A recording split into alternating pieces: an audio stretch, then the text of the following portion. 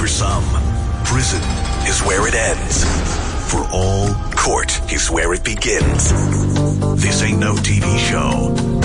This is the real world.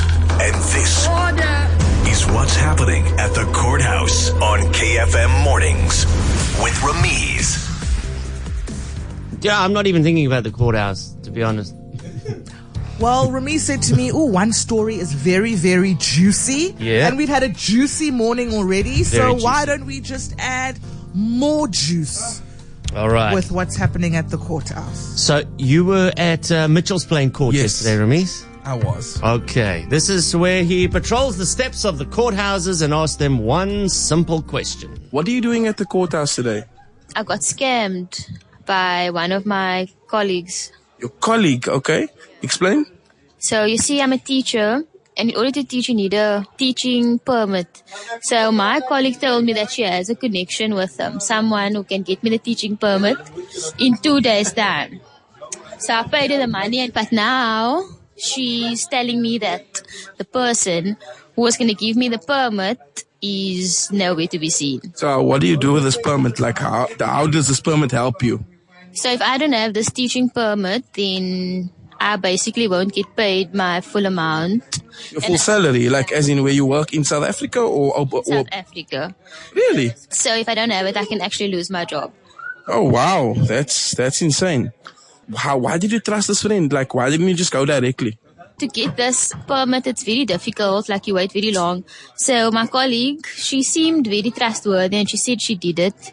So then I thought, okay, if she did it, then it will probably work out for me as well. So now who are you laying a case against? Your friend or this other person? I'm laying a case against my friend because she was the one that was dealing with this person.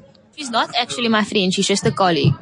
I think she just scammed me because she needed money. And now that she used the money, she's blaming it on someone else. Tell me more about this teaching permit itself. Like, is this a real thing? Like, It's real. It's called a SACE. So this is like basically giving you permission to now teach in the classroom. But yeah, wish me luck. Thank you very much for your time, ma'am. What are you doing at the courthouse today? Up here for a drug case, which the drugs wasn't mine. I was at home at the time when the cops came there. They stormed the house and I said to them, I won't open the door if they can't show me a search warrant. That's right.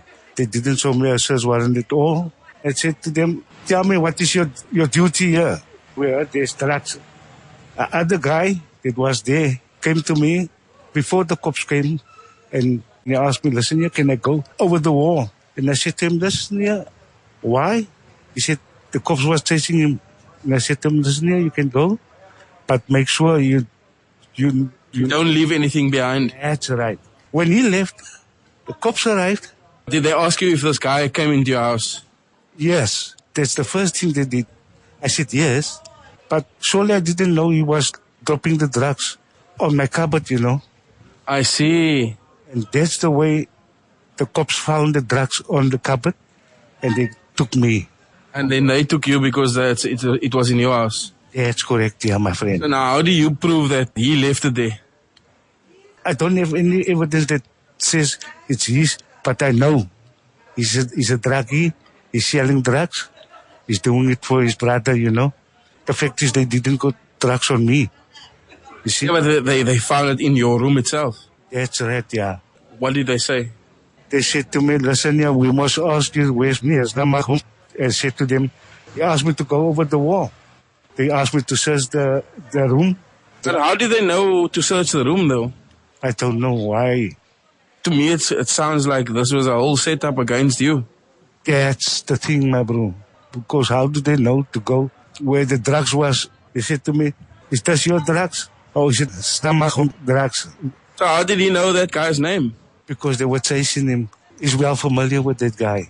So he's a bit of a naughty guy. Yeah. He's a drug dealer and his brother is the main man. I see. And that made him say to me, listen here, now we got the drugs in your room. And I know it isn't your drugs, but I have no other alternative than arresting you. See? It's a bit of a tricky situation that you're in. Very tricky, my friend. I don't know what I'm going to do to get free again. See? I want to believe you. I want to believe you. Is it yours? Is it your drugs? It's not my drugs. I'm not a druggie at all. I'm into dagga, but not drugs. Okay, thank you for your honesty. Respect my friend, man. All the best, sir, and I hope that your innocence is proven. Appreciate if I could prove my innocence, but I don't know how. Shame. Ramesh, he gives you the whole story, and then I want to believe you, which leaves the door open just a little bit. I wanted to believe him. I don't know. But you reading his still don't body know. language. I am. You catching his vibe He's there. an old man, though. Yeah. An old man with a story. Yeah. An old man with a story. It was a... Were the pieces not coming together for you, Ramesh? It wasn't. That's why I ended my... But I mean, people ask you to take packages to Thailand. You know, there's all that sort of stuff. It can be. No, but... So this person ran through this man's house Yeah, and dropped They were on the run. drugs on the cupboard exactly. In the house. in the house. When he told me that, I was like... Because if you wanted to allow the man to escape, you could say, run through my yard. Why are you letting the man come into to your house. So... Who are we to judge and speculate? Yeah. Let the courts do their work. True.